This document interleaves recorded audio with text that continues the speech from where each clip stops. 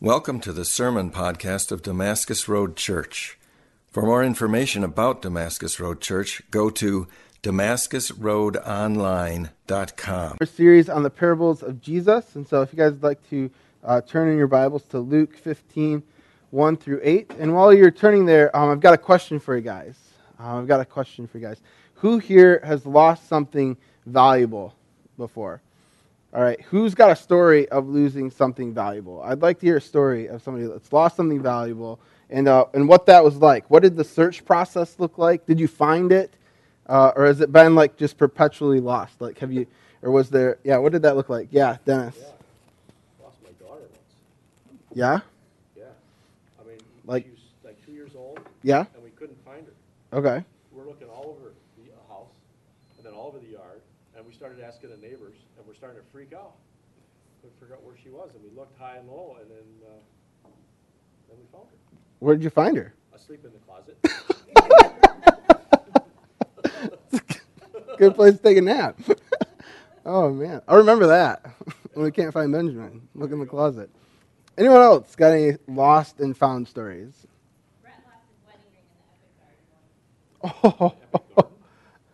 Yeah, that was How did that go? like 30 minutes looking for that. Yeah? We did find it. You did find it. Nice. Like, did you bury it on the stairs? Did it end up in the compost bin? How did it fly off in the garden? Like, I can't remember. do you know? Brett, how did the ring come off in the garden in Epic? I don't know, or I would have known where it was. Oh, okay. Very good. One more story. Do you have any more story? Yeah, Mike. Mine's a wedding ring one too, but I used to work at Schwann's in Sun Prairie, and we'd be in the freezer, and we'd have one pair of gloves on for warmth, and then another pair of gloves on that would help, kind of rubber sticky ones to help stick to the cardboard. Okay.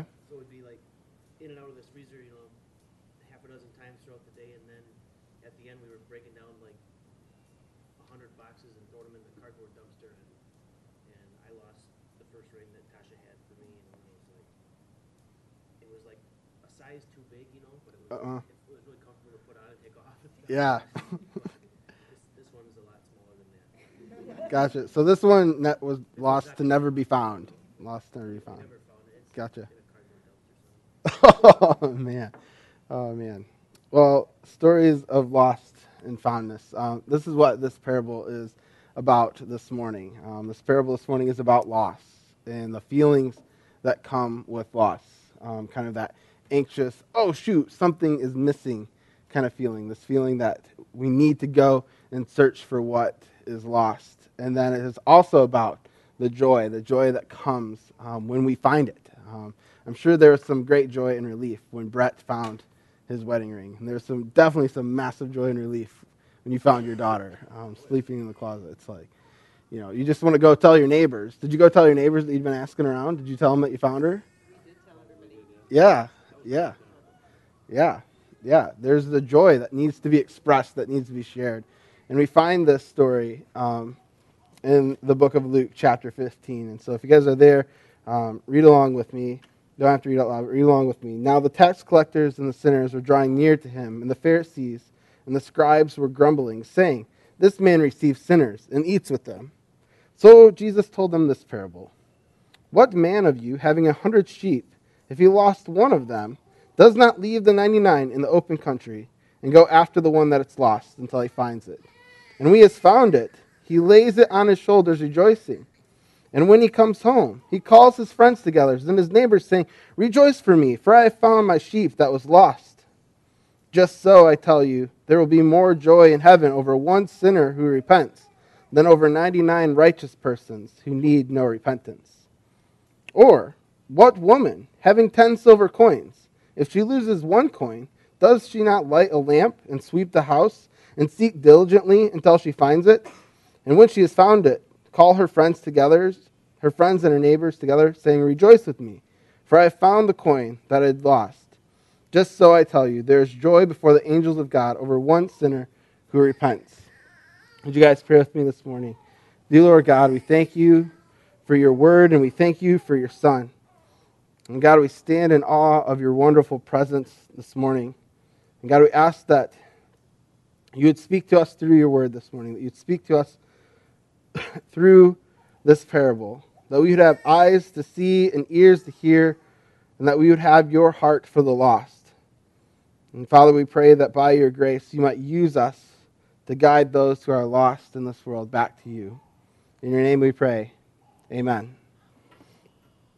And so at the heart of this parable, or really these two parables, the parable of the lost sheep and the parable of the lost coin, we find that there is joy at the heart of it. There's this idea of there's something being lost, and then this joy of something being found when what is lost has been recovered.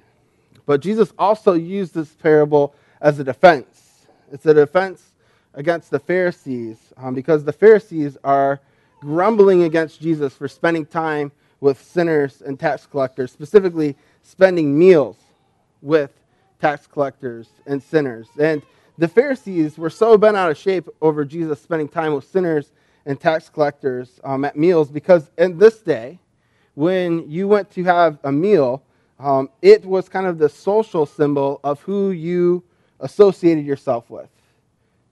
If you think about it, if you can think all the way back to high school, it's kind of like the high school cafeteria. Like the jocks sit with the jocks, the girls sit with the girls. Like you have these different social groups that sit together. And there's these social barriers that say that you don't go sit over there unless you're a part of that group or part of that clique. And so that's what's going on in this world. But it's even far greater than that, because in this day there were even laws concerning food that kept people from eating with one another. If you were eating a certain type of food, and my religious law said that I could not be present while you ate that food, then we would never share a meal together.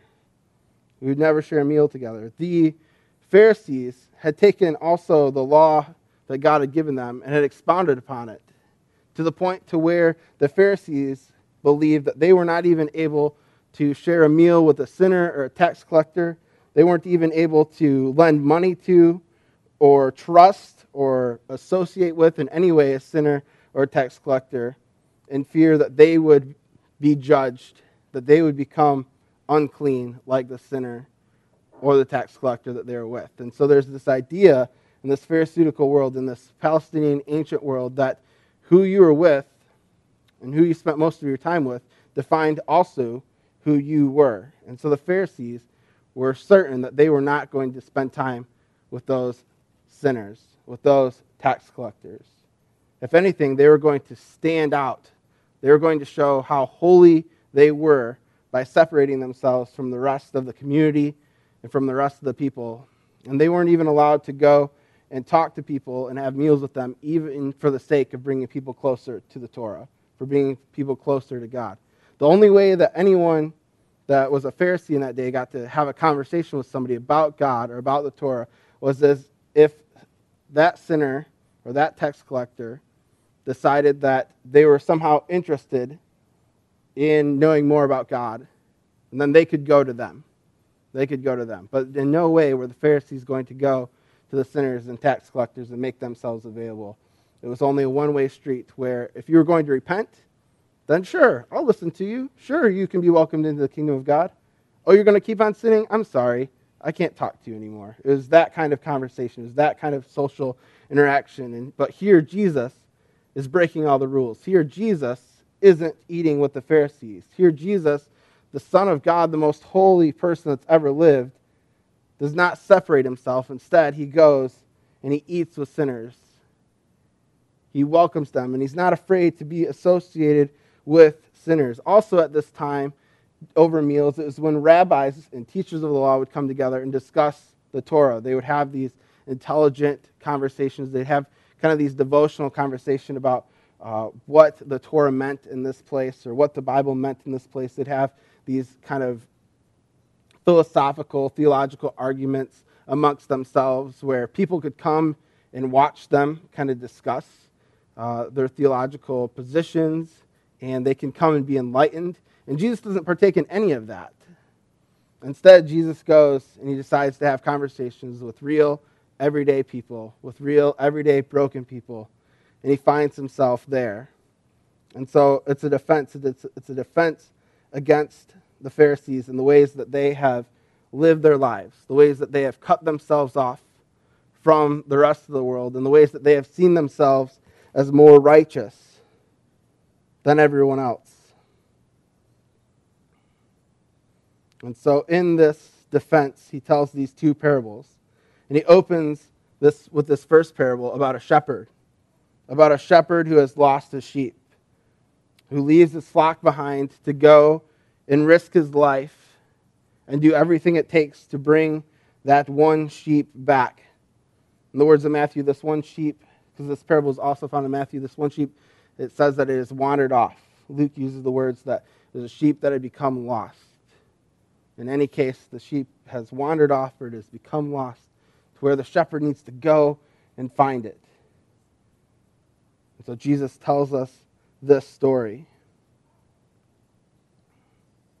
And it's more than this. It's more than just a defense. The story of this shepherd going and seeking this lost sheep is more than just a defense, but it's actually an indictment against the Pharisees, because the Pharisees in this day were also seen as the shepherds of God's people, as the people shepherding and leading God's people. And here Jesus tells this parable of a shepherd who's willing to go and seek the lost. And these Pharisees are not willing to go and have that heart of seeking the lost. What's amazing is that if you look at this parable, this first one about the sheep and the shepherd seeking out the lost, there's language in Jesus' voice that's very, very close to language that we find in Ezekiel chapter 34. So if you want to go to Ezekiel chapter 34, because I think it's important that we see this language, because this language, I think we can say this is the launching pad of this parable, is the parable. But then when we go to Ezekiel 34, we see the heart of God, and we see the heart of Jesus, and we see this indictment that Jesus is bringing down upon the Pharisees. And so if you turn to Ezekiel chapter 34, verse 1, it says this. It says, "The word of the Lord came to me. Son of man, prophesy against the shepherds of Israel. Prophesy and say to them, even the shepherds, thus says the Lord, shepherds of Israel, who have been feeding yourselves. Should not shepherds feed the sheep? You eat the fat, and you clothe yourselves with wool. You slaughter the fat ones, but you do not feed the sheep. The weak you have not straightened, the sick you have not healed, the injured you have not bound up, and the strayed you have not brought back. The lost you have not sought, and with force and harshness you have ruled over them." This is the indictment that Jesus is bringing against the Pharisees. And he says, "So they were scattered because there was no shepherd, and they became food for all the wild beasts." Now if you guys jump down to 15, it says, "I myself will be the shepherd of my sheep, and I myself will make them lie down, declares the Lord. I will seek the lost, and I will bring back the strayed, and I will bind up the injured, and I will strengthen the weak, and the fat and the strong I will destroy, and I will feed them in justice." This language of the parable and this language of Ezekiel 34 and who Jesus is and what Jesus has come to do are so eerily similar. In many ways, this prophecy was fulfilled in history, but it's also being re-fulfilled in Jesus. And you can't doubt for just a moment that the Pharisees did not hear Jesus strongly alluding to Ezekiel 34 in the words of this parable. Because these Jewish leaders, these Pharisees, they knew the law. They knew this parable from Ezekiel. And so you know that when Jesus begins to talk about a shepherd, he talks about a lost sheep, and the shepherd going and seeking the lost, and this joy of repentance, told in a place where they're grumbling against such action. You can see this indictment that Jesus brings, this challenge that Jesus brings to the Pharisees that says, are you going to do what God has called you to do, or are you going to continue to stand by idle? It's a difficult question. It's a difficult question to the Pharisees. Are you going to stand up idle? Are you going to continue to turn up your nose at those sinners? Are you going to continue to turn a blind eye to the lost for whatever the reason, whatever your justification is? Are you going to continue to pretend that it doesn't exist? I think the difficult thing about this parable is that it asks us too the same question. It asks us, are we seeking the lost? Are we seeking the lost in an urgent manner? To which person in the story do we identify more with? Do we identify more with the Pharisee who's afraid of getting down and dirty with the sinners? Or are we more associated to the shepherd who will not relent until the lost sheep is found? And I think if we're honest, the answer is kind of troubling. The answer is kind of hard to grapple with. Because I think in many ways we become comfortable in the world that we are in. We become comfortable with the communities that we have. We become comfortable with being able to go to a community in a place where we are known, where we can be understood, where we don't have to fear being misunderstood, where we don't have to fear being rejected, where we can come and know that we are accepted. There's a comfort to that.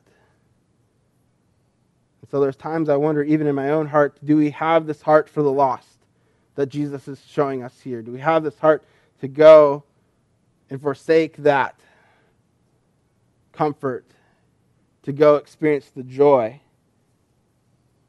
of one sinner repenting and being found again? When we look at this empty seats in this room, is the weight of the loss on our hearts? Do we look at this empty room and wonder, man, I wish that we could fill it to the brim.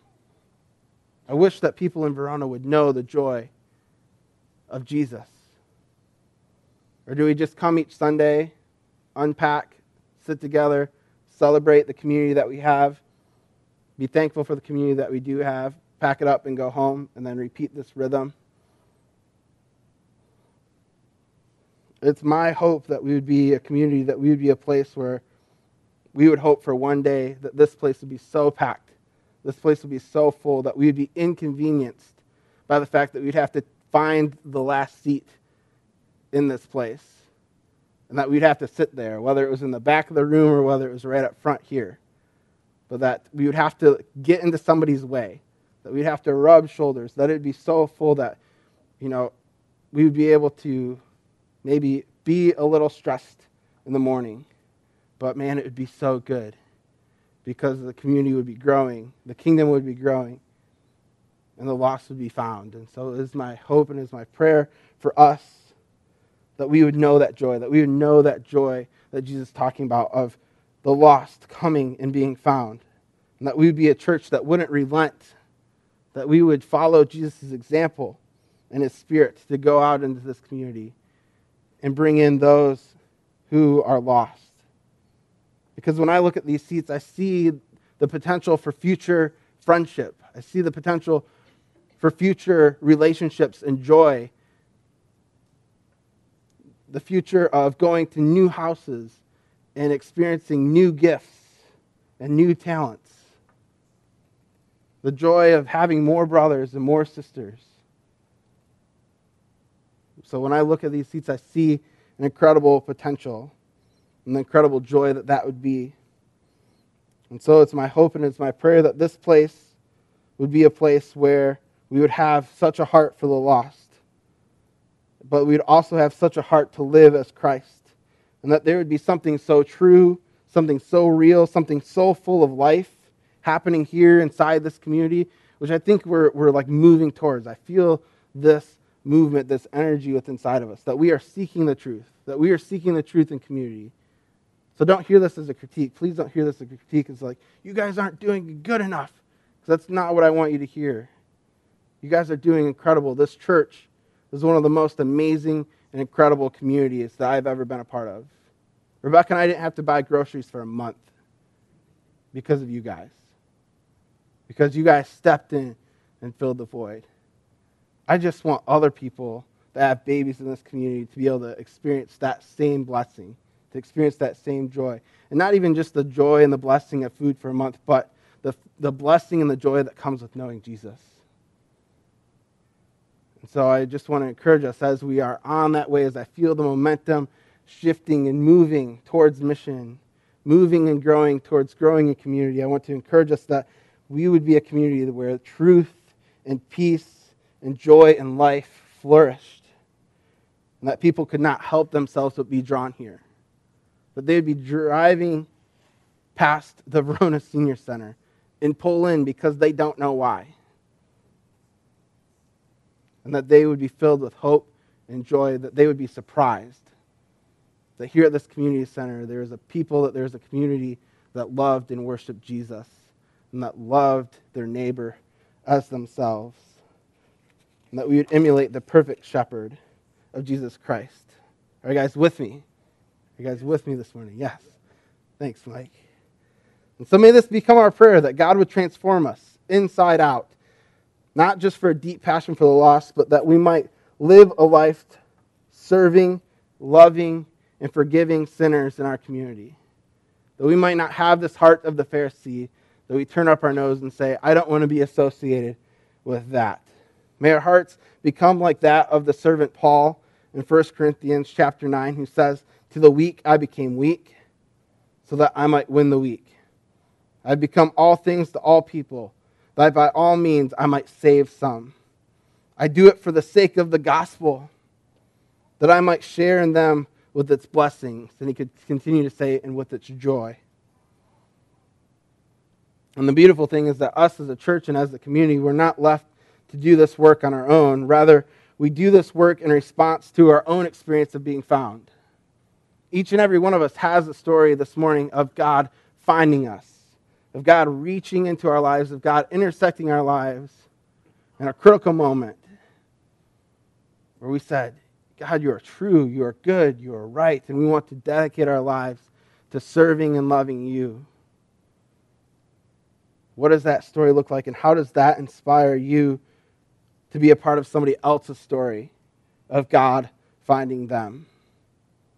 In both of these parables, we find God diligently at work seeking the lost. In the first parable, we get this image of God of a shepherd who's risking his life for the lost sheep. And in the second parable, the parable of the lost coin, we get this image of a God who is diligently and thoroughly seeking something of great value. It's a lost coin. It's something of worth. It's something of value. And we see this woman diligently going through each and every nook and cranny of her house so that it might be found. The purpose of these parables is to, one, to challenge us, but two, to encourage us. And in the second parable, this woman, she's lost an entire day's wage.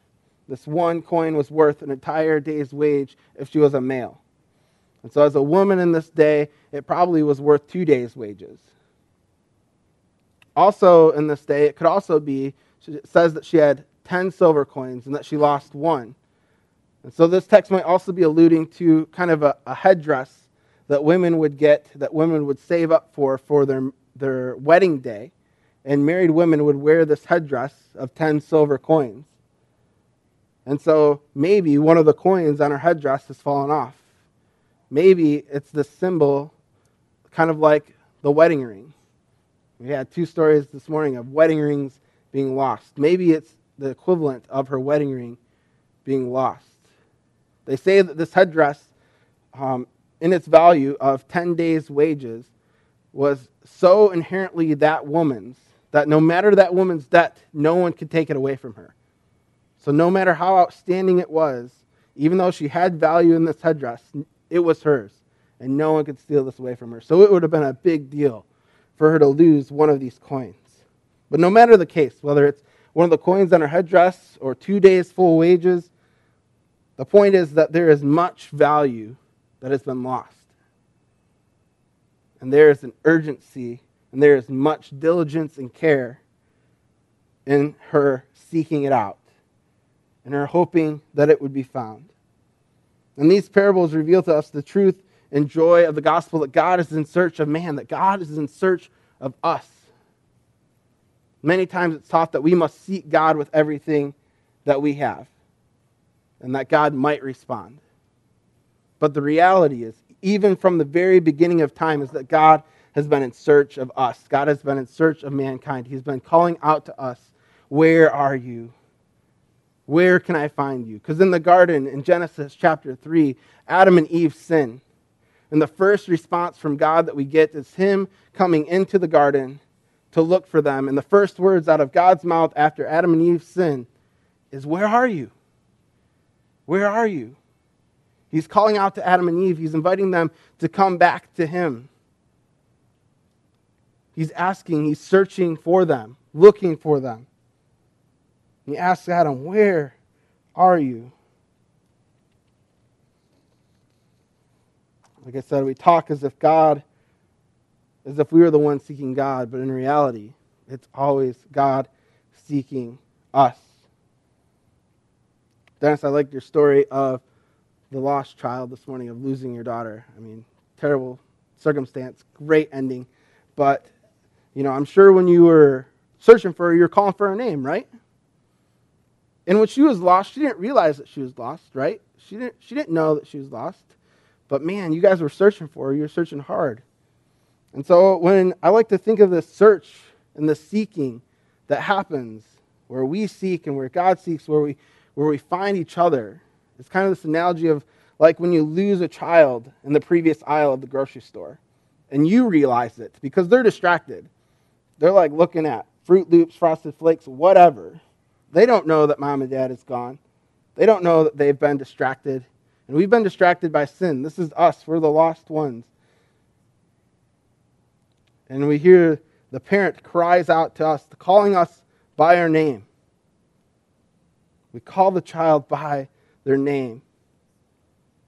And the child doesn't realize that they're lost until they hear their name being called. And mom and dad's not there anymore. And so then they start calling back to the mom. I'm over here. Mom, Dad. And you keep calling out the child's name until at once you're reunited. And I think that this is the picture of God in search of us and us in search of God. It's this God calling us, where are you? And us saying, we're over here. We're over here. Come save me. Come find me. Come pull me out of this pit that I find myself in. And so we keep crying out as God continues to call us by name. I believe this is what it is to be sought by God and to seek God at the same time. And in this morning of the parable of the lost coin, God wants you to know that the moment that we've been distracted by sin, He's been in a deliberate search to find you. And that you are of incredible, deep, and great worth to Him. And that He's been lighting the light and sweeping the floors to find us, to call us as our own. When you look at these parables, both of these parables also speak of repentance. In the first parable, Jesus makes this comment of there being more joy in heaven over one person that repents, over one sinner that repents, over 99 righteous persons who need repentance. And you just wonder, there's people that don't need repentance? What's going on here? And what we have to realize is that here Jesus is using hyperbole to make a point. He's making a point that all of us are in daily need of repentance. This is part of the faith journey as a Christian. The part of living out our faith is acknowledging our need for daily repentance. That each day we must return. The word repentance means to return. And I find it so appropriate that we have a God that's seeking us, a God that's calling us by name. And our response is to return back to that call. Just return. Just to turn and go back. And so these 99 righteous people that Jesus is referring to he's again calling out the heart of the Pharisees, who thinks that by their actions alone they are in right standing with God, that they are more holy than everyone else around them, that their judgments are correct. Anyone feel this way? I feel this way sometimes. There's sometimes I'll have an opinion on something. I'll be like, I am right. And no one can be wrong. And the tough thing is that when 5 years ago I had the opposite opinion and I thought I was just as right. That is rough. Has anyone been there where you look at your past self and you look at your present self and you're like, I don't know how to reconcile the two. I don't know how that past self even existed. He was an idiot. And so we need to be careful. We need to be careful to where our heart is at, that we might not have this heart of righteousness in which we believe that there is no need for repentance. But rather, we should have this humble heart that seeks repentance daily and takes on Jesus' righteousness as our own.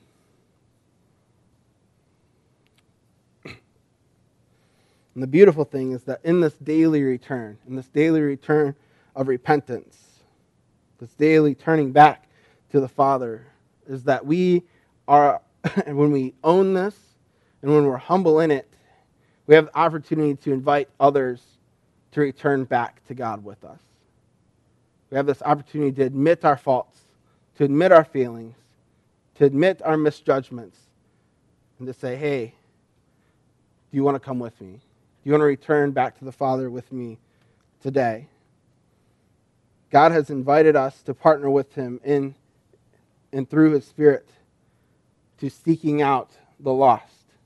And I believe that we are to do this through this fruit of repentance in our daily lives. And that our testimony might be of his goodness and of his grace, and that might be shared to others.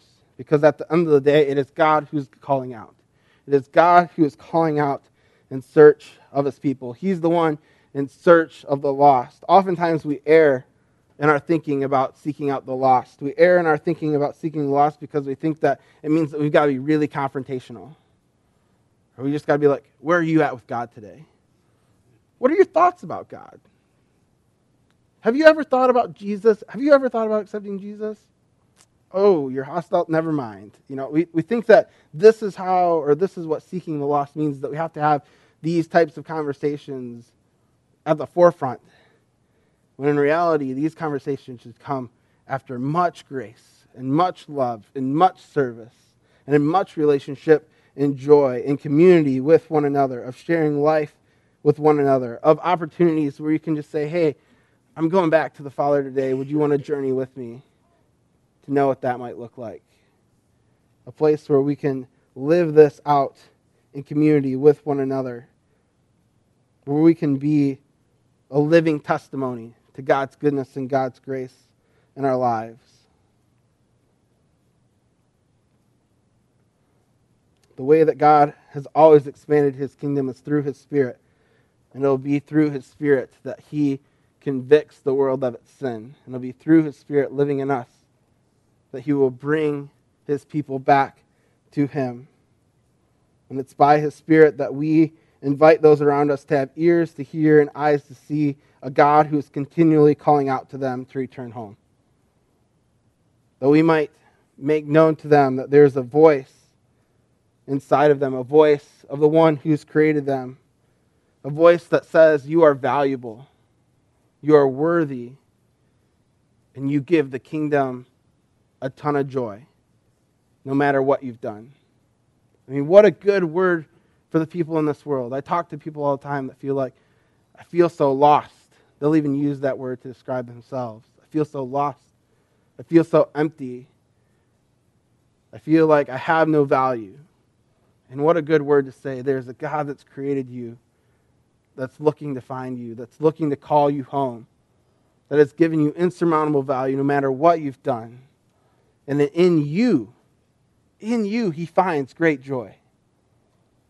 In you, he finds great joy. What a good word that we have to share with our neighbors and our friends and our family members.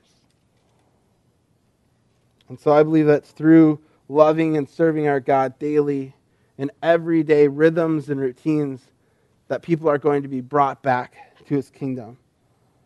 But I also pray that we would have a burden for the lost on our hearts, that we would be intentional, that we would ask God to grow within inside of us our potential to reach those who are lost, that he would use us as vessels to bring his sheep back into community together. And so it's my prayer this week that as we go, that we might seek the lost through both our words and our actions, and that we might be a people that are covered in grace and with life, and that we would share the heart of our God with those around us who gave up everything to find us lost in the wilderness, so that we might share in the joy of his immeasurable goodness and greatness, of his immeasurable love and kindness in our life. Might we go and be that people. May we know that truth this morning in our own life, that you are valuable, that God is seeking you, and that he has so much joy in who you are. Let us pray. Dear Lord God, we thank you for this day, and we thank you for these parables. We thank you for the ways that they challenge us, for the ways that they call out our pride. God, we thank you for the ways that they encourage us, and the ways that they give us value and strength, the ways that they give us your love. God, I just pray that you would shower us with your grace this morning, that you'd give us a burden for the lost, that you'd give us a vision to see new relationships formed, to see new friends made, and to see sinners come and return home to you. God, give us the boldness and the strength and the creativity in our daily lives to be that voice to those around us who desperately need to hear it, that there is a God deeply in search of them, who finds them incredibly valuable, and who has all the joy in the world to see them come home. In your name we pray. Amen.